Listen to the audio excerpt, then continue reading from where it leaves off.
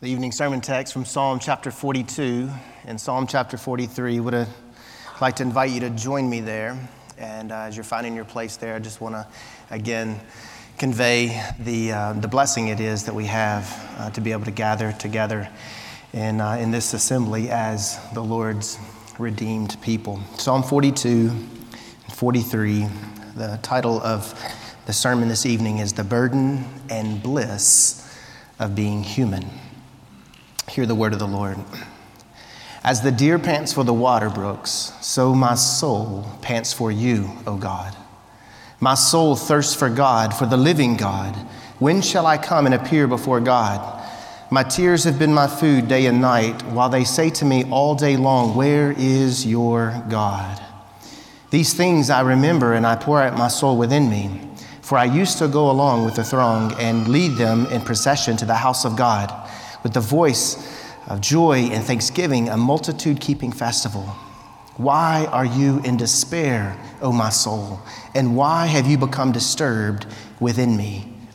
Hope in God, for I shall again praise him for the help of his presence. O my soul is in despair within me. Therefore I remember you from the land of the Jordan and the peaks of Hermon from Mount Mizar. Deep calls to deep at the sound of your waterfalls. All your breakers and your waves have rolled over me.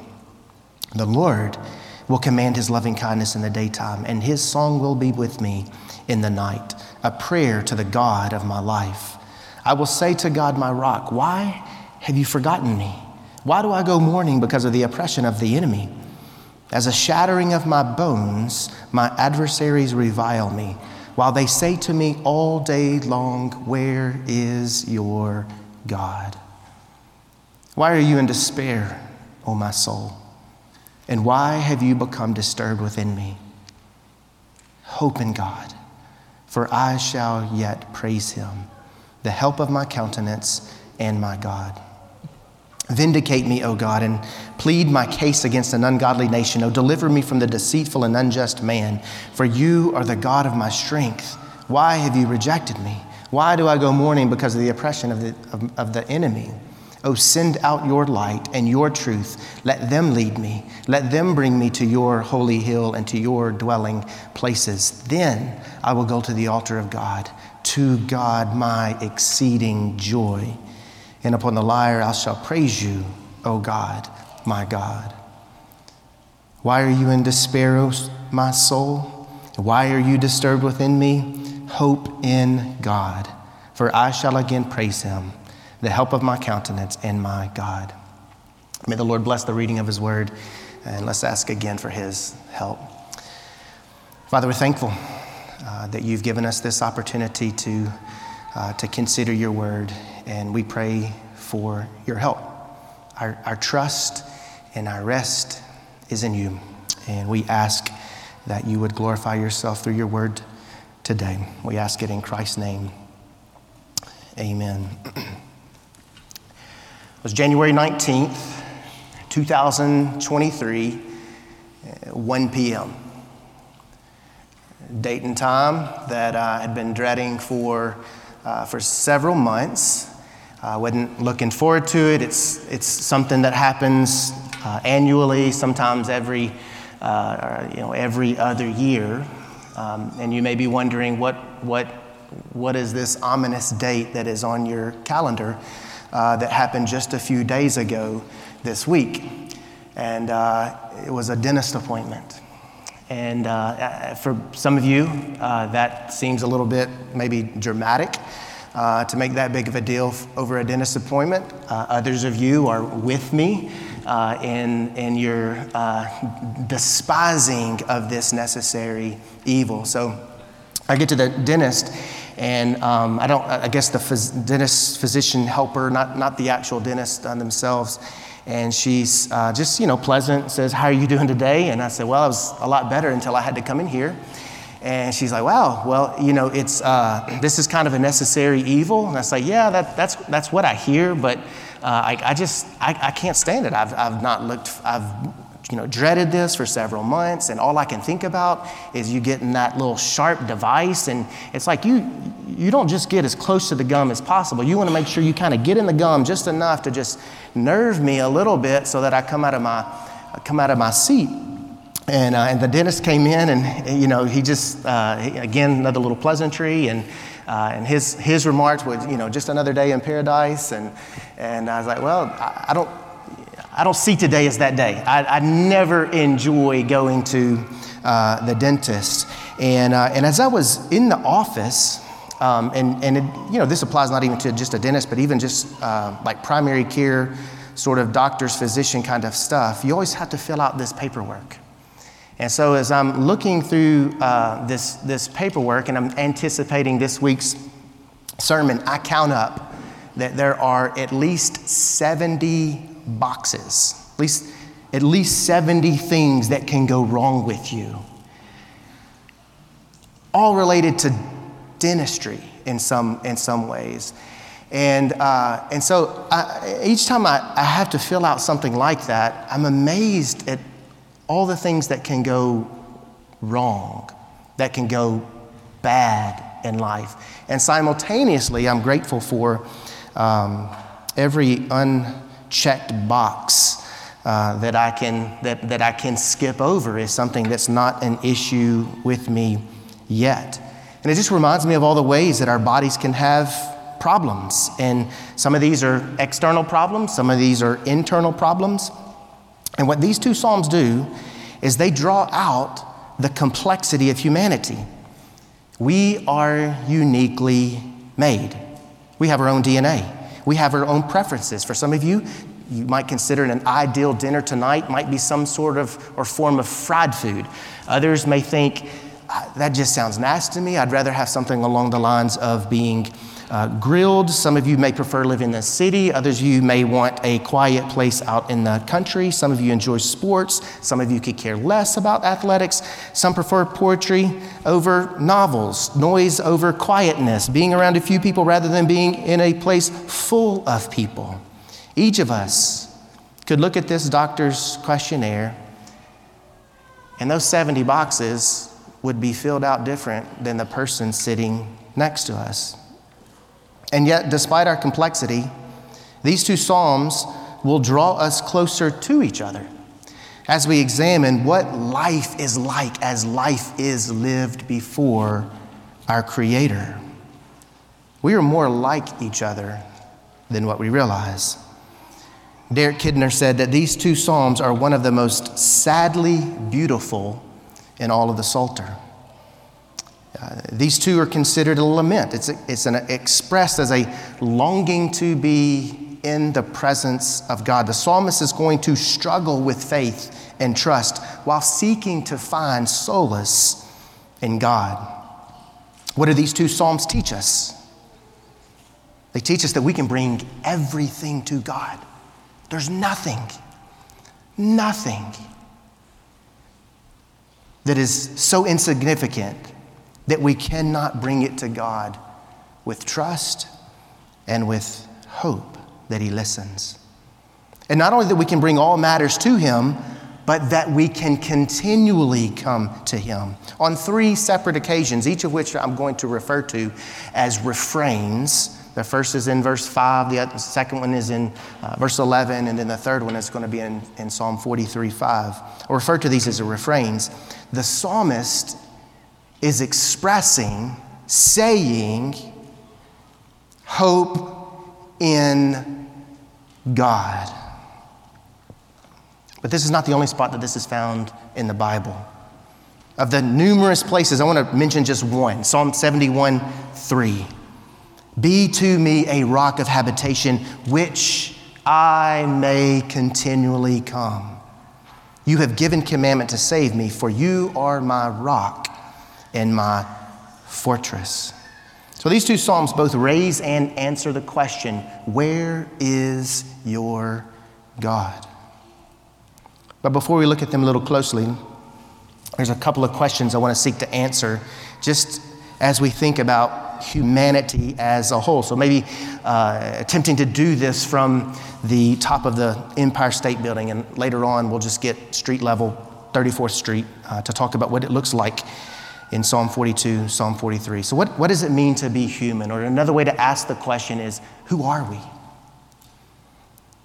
We are embodied souls. God's given us a body. God's given us a soul. We're sufferers.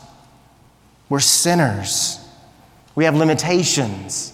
We have weaknesses. Who are we in relation to Christ? Apart from him, the Bible would describe us as enemies. In him, we are a kingdom of priests unto God. Isn't that remarkable?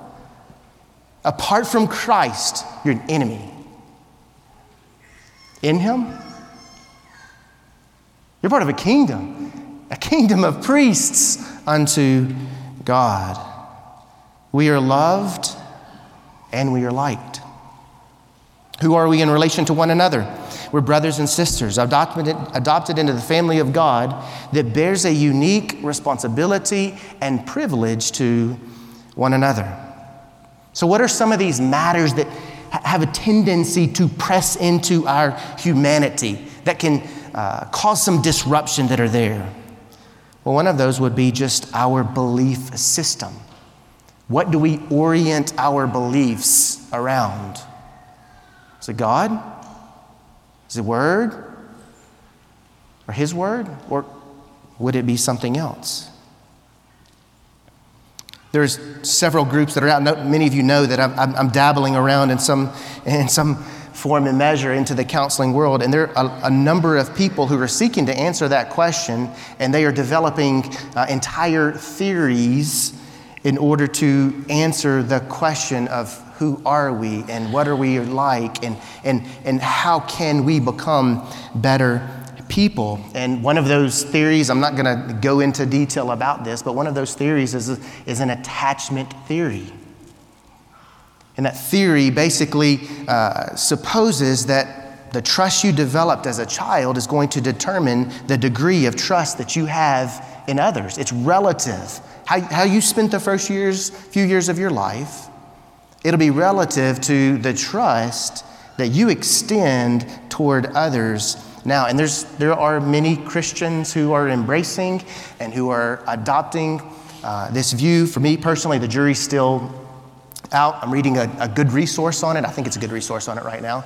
And I want to know, is this an over-realized, idolatrous understanding of our humanity? Or does it drill down in some ways and help us to better understand what's going on in our inner man? Other matters that press into our understanding of humanity would be cultural influences.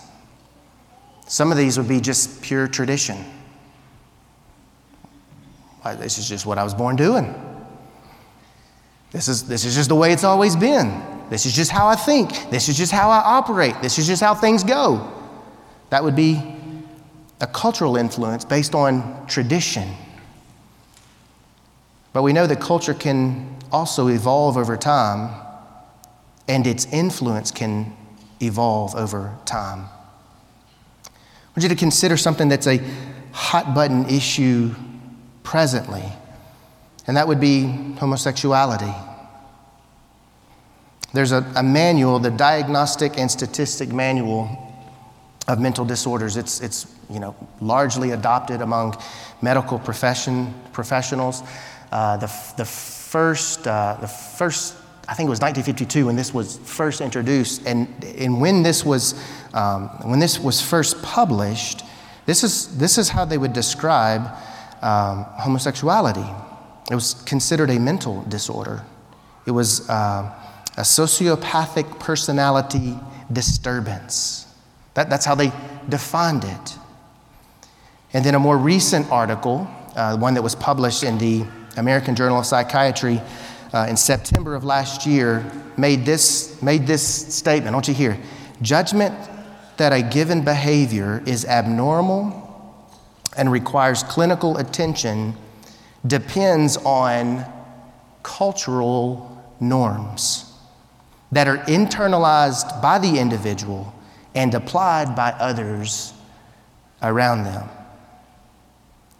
So you see what this journal is saying, what this journal is drawing out, because they've changed the terminology in the DSM, but they're saying that it depends on the cultural norms. It depends on the individual. It depends on others around them. This over-realized understanding of self. 50 years ago, or a little more than 50 years ago, humans were denied basic rights based on the color of their skin. Abortion, issue for years that in many respects is a cultural issue. So how can people arrive at their conclusions related to gender assignment? What about the valuing of life regardless of ethnicity? What about supporting all of life? How is it that people can arrive at these conclusions that we would say are in clear contradiction to Christian scripture? One way to answer that question is it's due to the noetic effects of sin, sinful nature, sinful humanity. They're only acting and operating within their sinful nature. Judges would answer it in this way. In those days, there was no king, and everyone did what was right in his own eyes. Or listen to these few excerpts from Romans chapter 1 that maps on to present day. Paul saying to the church at Rome, they suppressed, they pushed down, they pushed out, they disregarded, they suppressed the knowledge of God. They knew him, but they did not honor him as God. They exchanged the truth of God for a lie, worshiping the created rather than the Creator. God gave them over to the lusts of their hearts. God gave them over to degrading passions. God gave them over to a depraved mind. So this is what's in front of us when we consider the culture's influence and impact on what we think about humanity. Another matter that presses in on our understanding of humanity is the church. The church has a responsibility in how we understand the spirit of the age. Will we bend the knee to culture? Will we look at culture? Will we allow culture to be our hermeneutic and tell us and inform us all the ways in which the Bible should change so that we can be, in the words of some others, sympathetic? Or will the church remain a pillar and buttress of truth? Our physiological makeup, our body, that presses into our understanding of humanity. For most of my life, I've enjoyed 20/15 eyesight. That's better than good. Go to the optometrist. He tells me, he says, I get somebody like you about once every 3 months. But he's like, you got fighter pilot eyes. But let me tell you something. Once you get to a certain age, that eyesight is going to diminish. I don't have 20/15 vision anymore. I'm tromboning some things. I've got my Bible and my notes, a little further back here so that I can see it. In terms of my physical ability, again, I was athletic growing up. I'd go have the annual yearly physical. And many times when the nurses or doctors and say, I can tell that you're an athletic just by the way that your heart, how I can listen to your heart and stuff. That's no longer true. I play Blake in one game of one-on-one and I'm winded. That's like, I got to take a break for a little bit. I can still beat him and could still beat him in a race, but my time's coming. It's a reality that the outward is wasting away. And even if it's not just the natural things, like my grandmother, We just celebrated her 98th birthday this past week, and she's still pretty sharp in her mind. She loves the Lord. Loves the Lord. Every time that I'm around her, she tells me her Sunday routine. She's no longer able to go to her church, so she tells me her routine of which pastor she's listening to, what they're preaching on, and all of that. And there's been two comical things that she said lately. She just said, none of this stuff in my body's working anymore. Like, they've replaced it, but it's no longer working.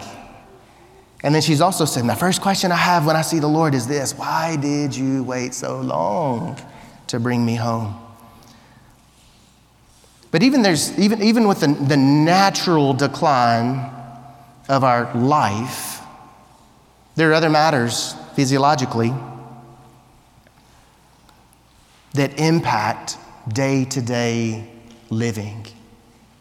It can be of detriment. It can be a struggle. It can put pressure on life. And that's part of the burden of our humanity. So it seems like we're back at the doctor's office again. Yet instead of ticking off boxes with symptoms that we are or are not experiencing, there's a plethora of options in front of us that are looking for an answer. What is the reason life exists? What is my purpose here in this life? Humanly speaking, this is anthropology.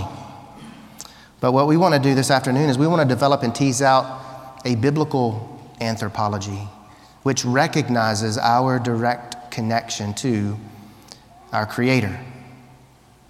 You see, everybody has a doctrine of man. Whether you believe in evolution or there's some other cosmically dynamic thing that happened that brought on our existence, or some other variation, everybody possesses a doctrine of humanity. And within this universal doctrine of man, most people in the world are likely going to recognize a cosmic creator. Even most people that we rub shoulders with would agree and say we were created by God. But from here, there runs at least two primary views. One would be this: there is a God who created us. He's good. In His creation, He longs for our happiness. He wants us to be the truest version and expression of ourselves. In His design, He gives us autonomy to be whatever it is we want to do or be. In other words, He created and then He steps back from that creation. One of the ways I've seen this flesh out when I was a barista at Starbucks, but I had one of my fellow co-workers say to me one time, "Nate, I feel like a man trapped in a woman's body." Biologically, we know that this is an impossibility, but the inner self is what becomes the determinative and decisive factor. What a person feels becomes paramount, and to deny what you truly feel would be to live a lie. And to disagree with the person acting upon their inner intuition would be unloving. So for me to say to my coworker, "I care about you, and I cannot affirm that you are a man," because that would be unloving. That would not be accurate. To do this, to have this kind of conversation would be received and viewed by her as unloving. After all, what right do I have to disagree with her? What right do any of us have to disagree with somebody when God has created us for our own happiness, when self is paramount? Now, the bigger question is, what right do we have to disagree with God's wisdom in our creative design? The second would be this: there is a God who has created us. He is good. In His creation, He aims to receive all the glory from our life. He longs for our holiness. Therefore, He wants us to be humble and obedient, seeking first and foremost joy in His Son, Jesus Christ. He created and is directly involved with His creation. Both views sound familiar, but they're actually quite foreign. In the former, self is the object. In the latter, Christ is the object. To make the former compatible, you have to malign Scripture. And in an honest evaluation, the former is going to fall woefully short biblically, logically, philosophically. Biblically, there's no scriptural support that we are created for our own happiness or self-pleasure, or that we have autonomy and authority over self. Rather, all of life is lived before God and in relation to Christ. We will give an account to Him. Logically, when self is center, you become your own God, which ultimately comes in conflict with others' view of self. Who's right? All of us cannot be simultaneously right. Therefore, this is a logical fallacy. Philosophically, the former views betray its own philosophical underpinnings because you simply cannot love whatever you want to love or do whatever it is that you want to do. People are going to have their own presupposed limitations. Calvin, in his Institutes of the Christian Religion, said this: nearly all wisdom we possess, this is to say, true and sound wisdom, consists of two parts: knowledge of God and knowledge of ourselves. So that's a lengthy introduction. It sets up some things. But now let's look more closely at Psalm 42 and 43. Humanity's burden. He expresses a longing for God at a time when God seems distant. We see this in the first few verses of 42. As the deer pants for the water, so my soul pants for you, O God. My soul thirsts for God, the living God. When can I come before you? Tears have been my food. So instead of finding satisfaction in God, the psalmist expresses that tears have replaced sustenance during the day and night. As if that weren't enough, others are mocking him by saying, "Where is your God?"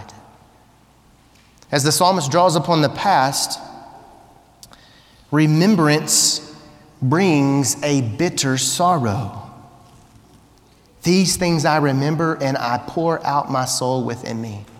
For I used to go along with the throng and lead them in procession to the house of God, with the voice of joy and thanksgiving, a multitude-keeping festival. He's saying, I once led others. I was joyful, thankful, but at present, there is this vivid and sorrow-filled reminder that all right now is not what it once was.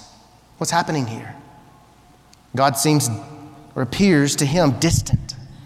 Others are even looking upon his life. They recognize something's different about him. And rather than encouraging him toward God, they're mocking. Where is he? They're attempting to undermine that God is present with his people. And the psalmist uses their mockery as an appeal to God. It's as if he is saying, how will you answer their question for where you are? So when a Christian suffers, one of the questions that might arise is this: where is the Lord in this? And we see again and again that others look at these moments of suffering to further drive themselves away from God, and they oftentimes attempt to poke holes in our trust in him. So what do you do when God seems distant? How do you answer the questions that arise in your own hearts? What happens when others' mockery might, even for just a few moments, seem like a plausible and reasonable question? When can I come before you, O God? Where are you? So what do? You talk to God and you talk to yourself. What do you say to yourself? I think it helps us that the psalmist here, he gives an assessment of his present condition. He asks this pressing question, why is my soul in this condition? What's going on here? Several descriptions are provided that describe the present condition of his soul. He's in despair. He's dejected. He's discouraged. He's cast down. He's sad. He's restless. There's turmoil. He is disturbed within. And we shouldn't just assume that this is only a quiet struggle. Disquieted means to murmur, to growl, to roar. Sometimes this is how I describe moments like these in my life. I'll say, my soul right now feels like choppy waters. It's like I'm whitecapping within. And the question that he's posing in this moment is a temporal one. Yet the perceived distance makes it feel eternal. And though it is temporal, eternity is at stake in these moments. This is a moment of crisis. You are going to turn somewhere when questions arise, and despair is your food night and day. You're going to turn somewhere. You're going to turn to something. So can you describe what is happening in your soul? Whether it's despair or something else that you are wrestling with, eternity. You have words for this? Do you have categories for this? Do you sit with this internal angst long enough that you can describe the situation? That you are able to discern how you are responding in this present situation, and that you are able to consider both of these questions. When can I come to him, and where is he? What is it the psalmist says to himself? He's talking to himself, hope in God. I shall again praise him for the help of his presence. Yes, this is what you do. This is what the downcast, trodden in spirit says to himself. God is our help. Hope in him. He is worthy of praise. I will praise him. But what happens when the present predicament is unchanged? Verse 5, why am I in despair? Hope in God. Verse 6, oh my God, my soul is in despair within me. He's saying to God, my soul is sunk down. This is an honest conversation to God. Lament requires that we pour out our complaint to God, not at him, to him. When is the last time you had an honest talk with God? God is more than capable of handling your honest questions to him. When is the last time that you poured out your heart to him? Some of the elements of a lament include what we have here is a first-person account. They involve petitions to the Lord. They include a description of the trouble. What's happening? What's going on? They provide reasons for which the petition should be heard. They're pleading with the Lord to listen. They are also simultaneously expressing confidence in God, and they include a promise of sacrifice and or praise to God. But the struggle continues. Now he attempts to draw upon his memory. Verse 6, therefore I remember you from the land of the Jordan, the peaks of Hermon, from Mount Mizar. Remembrance here is actually a form of grief. We can't definitively say what he had in mind in mentioning any of these places. Were they times where he experienced the nearness of God? But sometimes we can look back on experiences and it brings a smile.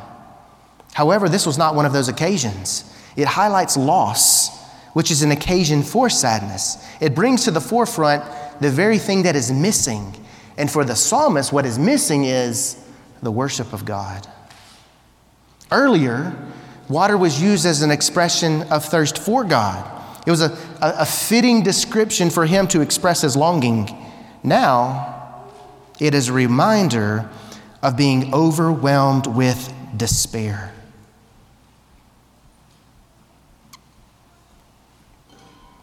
How can I have hope when hope feels distant?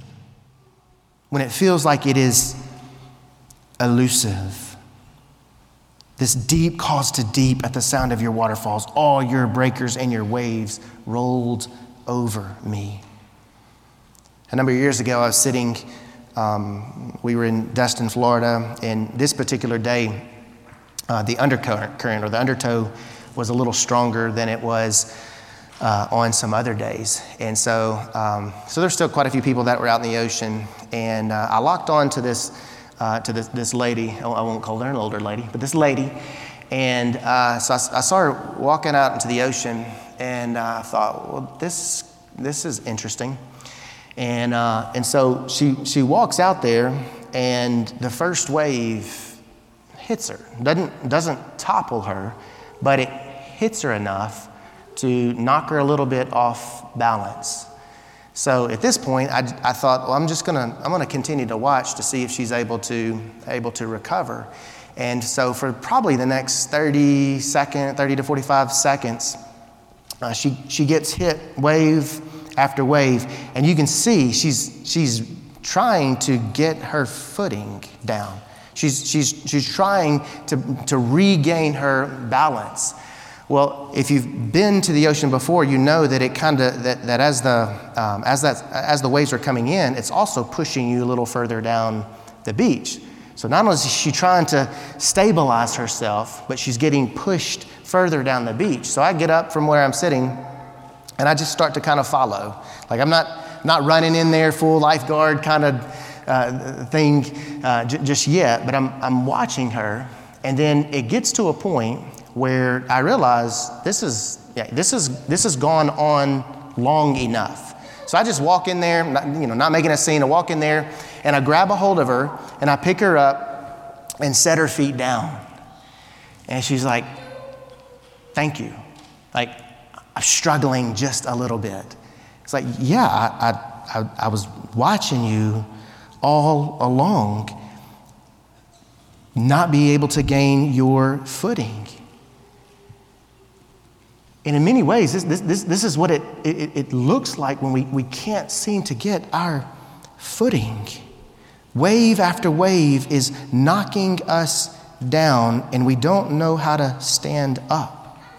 Verse 8 brings a short reprieve, but then comes verse 9. Verse 9 is what it looks like for faith and struggle to mingle. He acknowledges that God is his rock and then immediately says, "Why have you forgotten me?" You see that? I will say to God, my rock, "Why have you forgotten me?" This is where faith and struggle mingle. One of the reasons verse 9 is helpful is that it's a biblical example to help you see it's okay for you not to be okay.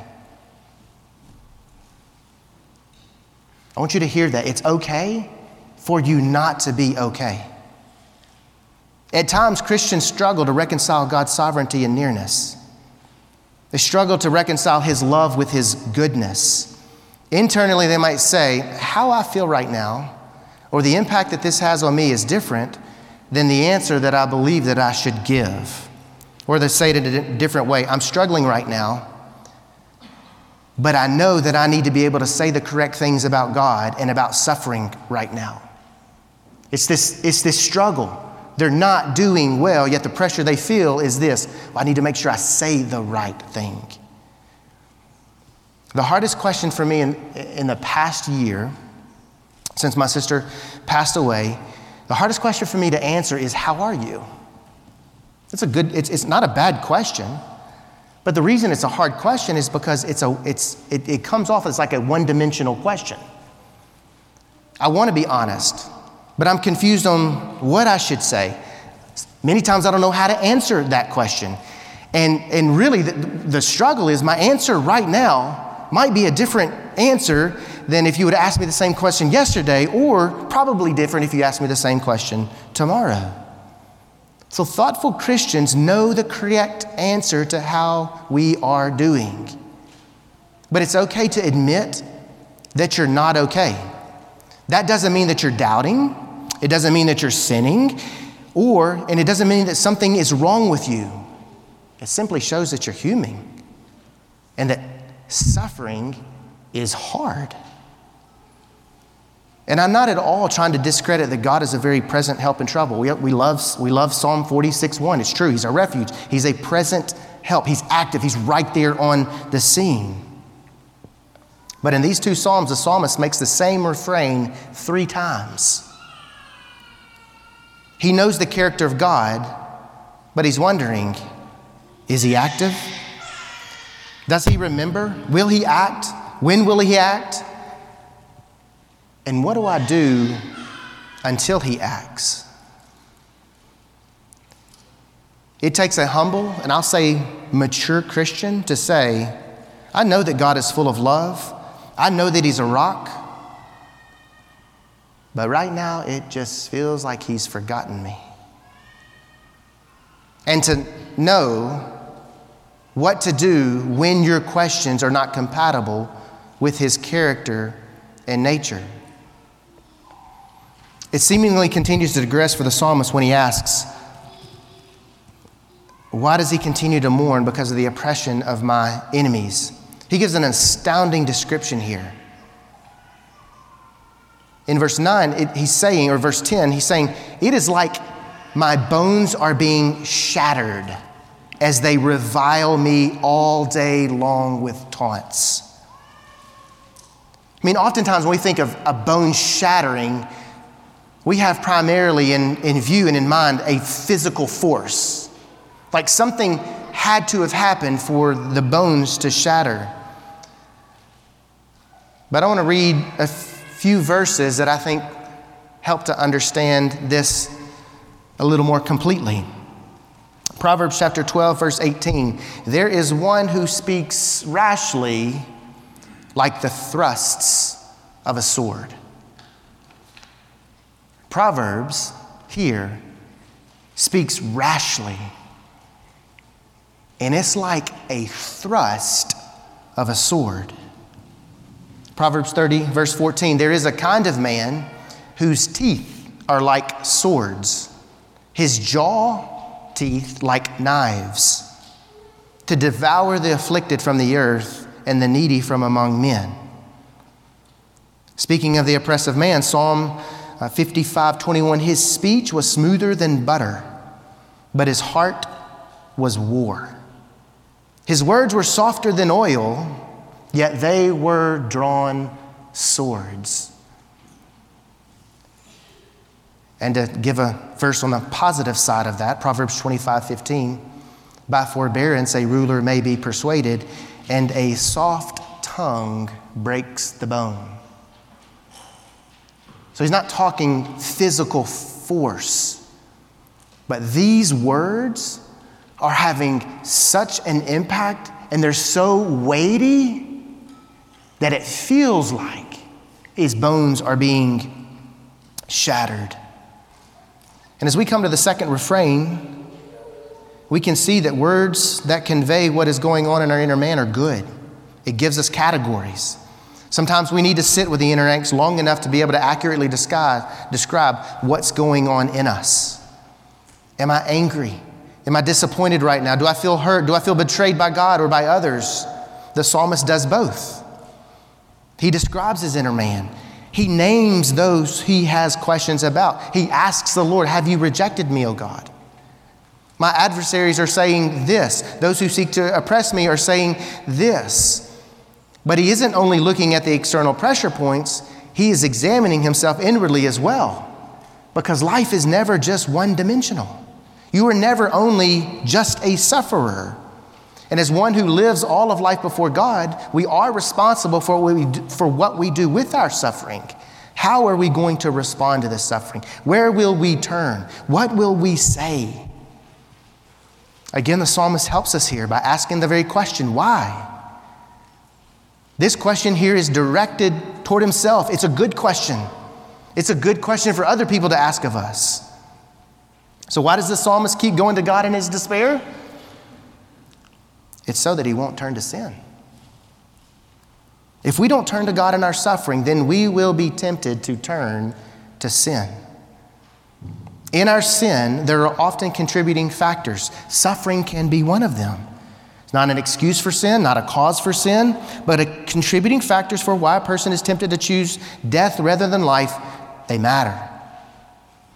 So just as we should be honest about what is underneath our despair, we should be honest as well about what we are being tempted with.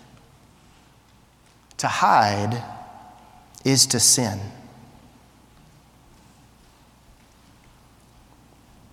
You need to mull on that for a little bit. How do I give a biblical understanding of my humanity and need for Christ? To the extent that you are humble before God. That's how you know. This means you're unwilling to compromise holiness and will therefore allow others unfettered access into your heart.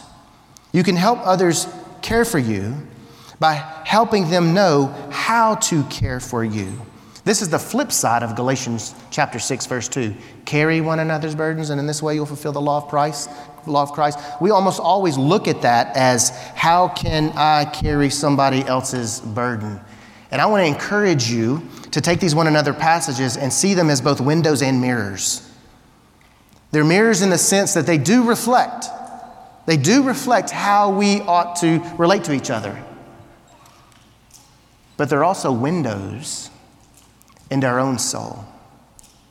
So when's the last time that you went to another brother or sister in Christ and you said, this is how this is a burden that's going on. I just want to share this with you so you maybe know a little bit better on how you can help carry that for me.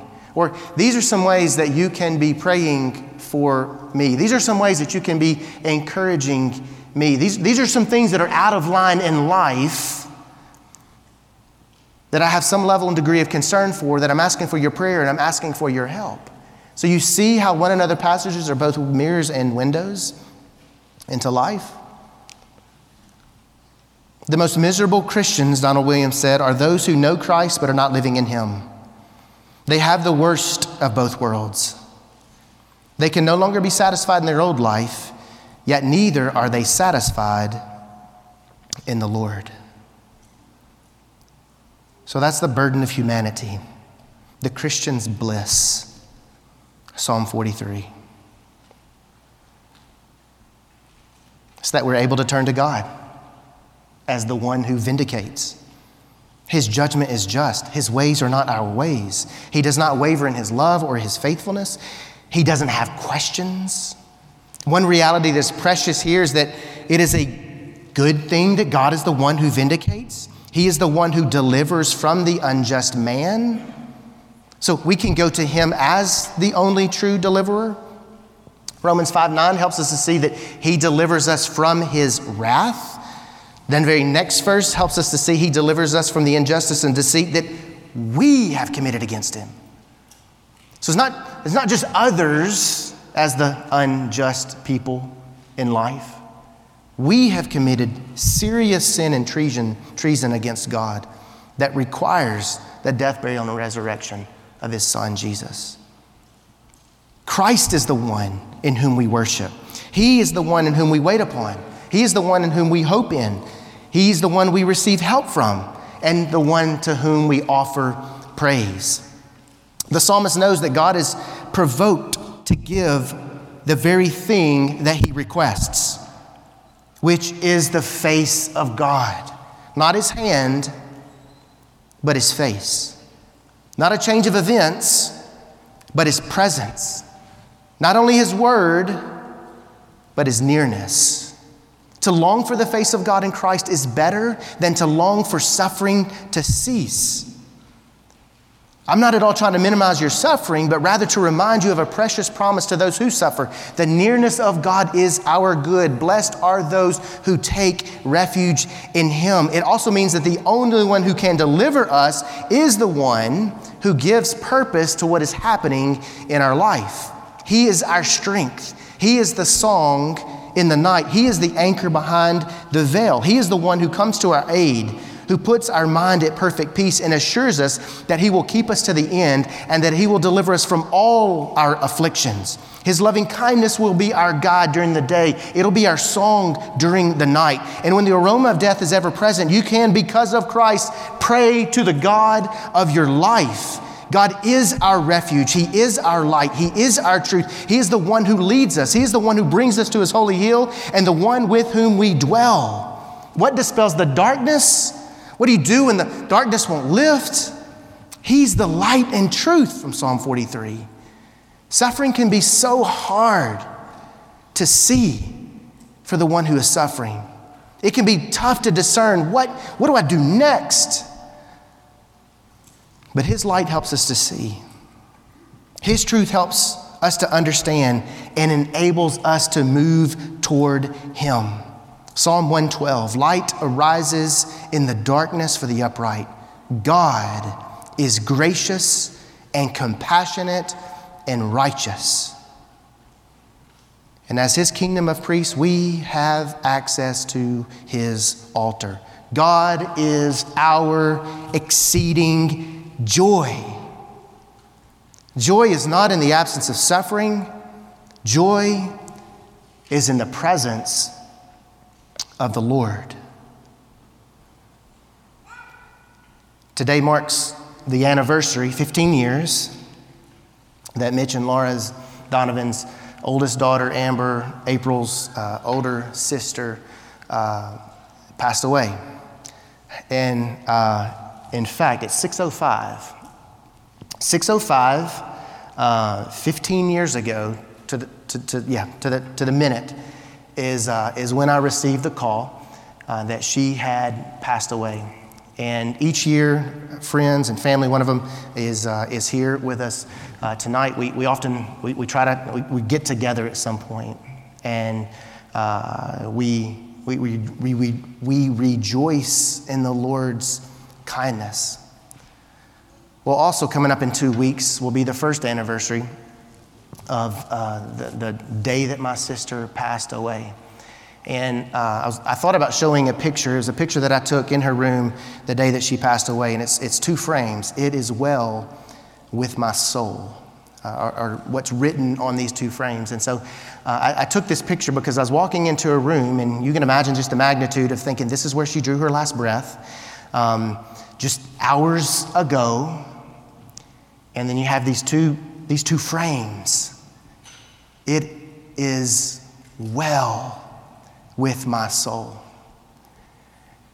And to imagine in both of these situations what was going on as they were drawing their final breath, and then to know immediately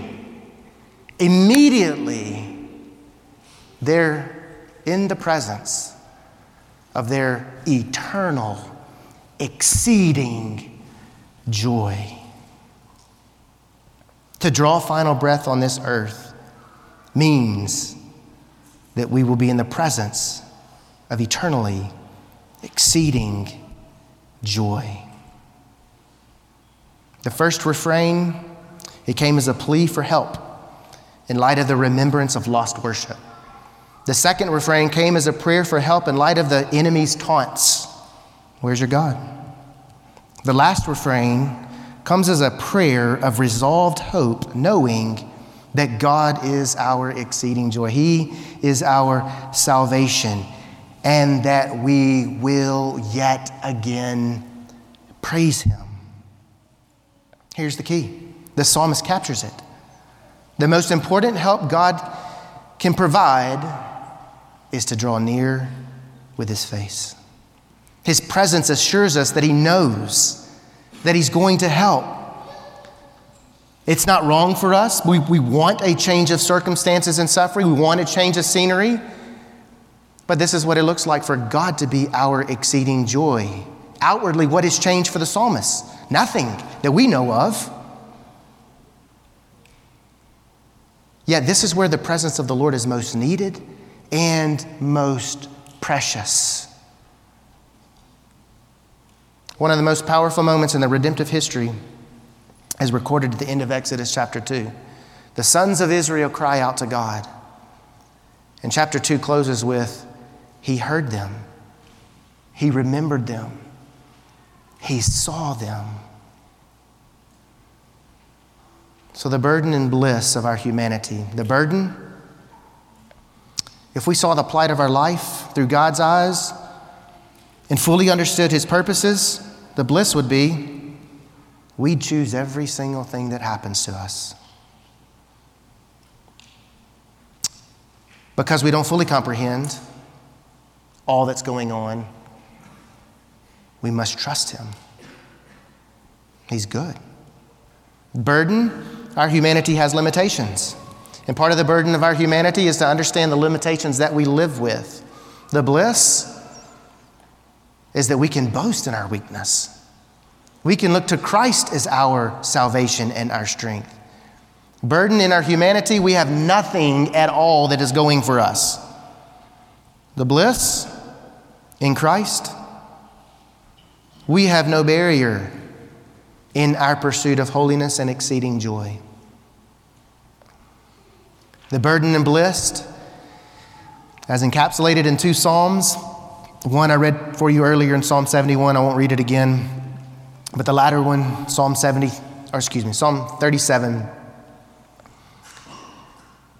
Consider this, just embodies these two Psalms. The steps of a man are established by the Lord, and God delights in his way. When he falls, he will not be hurled headlong, because the Lord is the one who holds his hand. I have been young, and now I am old, yet I have not seen the righteous forsaken, or his descendants begging bread.